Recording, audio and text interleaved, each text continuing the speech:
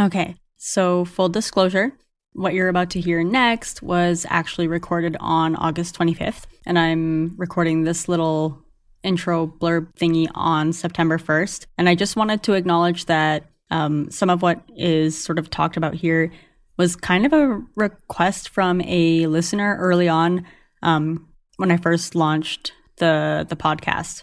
So it kind of unintentionally went there. And as I was talking through this and re-listened to it, I recall getting an email from a listener about talking a bit about body image and stuff like that. So yeah.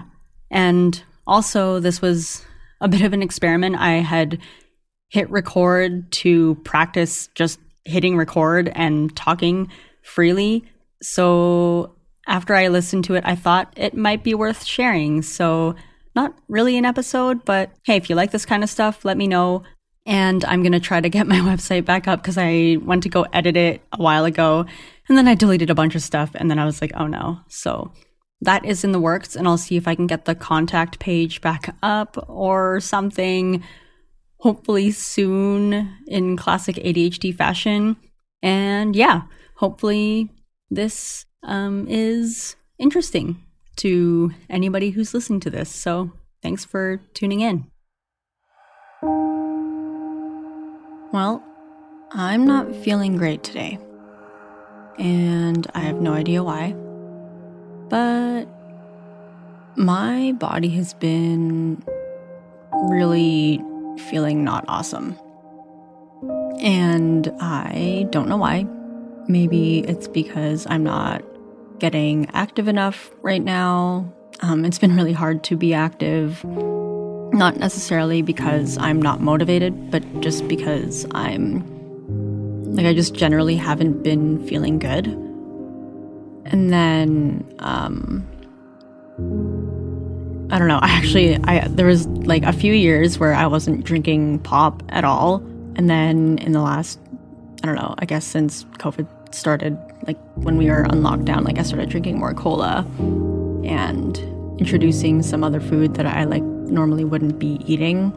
And I'm kind of actually thinking that that's probably a big part as to why my body feels so fatigued and so like just not great. And it also could be that like because I'm in my 30s now and anybody that I know that's like, oh yeah, I'm in my 30s now, they're like, oh, everything hurts now. And I'm like, really? Like, why is that happening? So that's that. So that could be a thing. I don't know. It could be, maybe I'm just making excuses because I haven't maintained like the health regimen that I used to have, which kind of leads me to when I had what I thought were healthy habits, which actually turned into disordered eating. And disordered eating, like it got so, like it doesn't seem severe, but it got to the point where it was like affecting the way that I would socialize and my social life and like the things that I would allow myself to eat or not eat or whatever. And I like really attributed the food and the things that I would consume for my body to like good and bad, and almost to the point of like good and evil to what I was putting in my body, which is like, that's so unhealthy.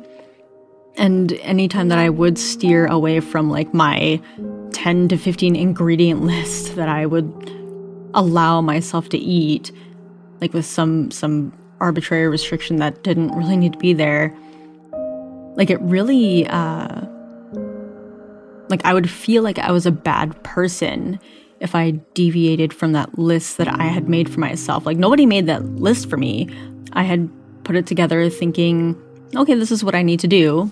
So really it was just myself. Like I'm the one who put those restrictions on myself. I'm the one who put those in place, and I'm the one who, sort of progressed to making that list like the good, positive list that my body would benefit from. So yeah, like it interfered with my social life. It interfered with like things that I would order on a menu. It would affect like if I went to like a potluck or a party. And obviously this is all pre-COVID. I want to say this is like, gosh, like over 5 years ago now. And it lasted for a little while, probably for a couple of years, 2-3 years. I don't know. Time is weird when you have ADHD. Yeah, it was, gosh, like I can't believe how restrictive I was. And like I was healthy physically and I looked good physically, and I was taking supplements to, you know, obviously supplement probably the nutrients that I was missing with such a restrictive quote unquote lifestyle, if that's really what you want to call it. Yeah, it was bad. It was bad. It was not it was, at the time, I thought it was a good thing. But yeah, I look back now and I ended up like comparing myself to other people of like how they looked and like how they were eating. And it was like, okay, well, this is what I need to do to look like that or be like that. And like the thing is, with like in Asian culture, like skinny is, in general, like this isn't like a blanket statement, but in general, like skinny is idolized. And I think it's fair to say that, you know, when I was growing up, I'm a 90s kid, and, you know, like in magazines and stuff. And I just sort of remember slowly seeing like people on TV getting skinnier and skinnier and skinnier. And yeah. So it's, you know, being bombarded with that and being a woman and then being an Asian woman. A lot of like people in my community, it would be so weird. It was like you go to a potluck and then it's like, oh, you better eat, like you have to eat and then take leftovers home. And then it's like you have too much. And then if you gain a little bit of weight, then they're like, oh, you're looking healthy. And like said like sarcastically, because really the subtext of that was like, oh, you look fat. And so it'd like go back and forth between like, oh, you better eat, you're too skinny. And then you gain a little bit of weight and they're like, do you really need to have that? Like you're looking a little bit maybe over healthy. And it was just like, okay, like it's no wonder a lot of us have such skewed views and ideas about eating and about food and like what we should and shouldn't eat and like keeping up appearances, because literally sometimes the first thing that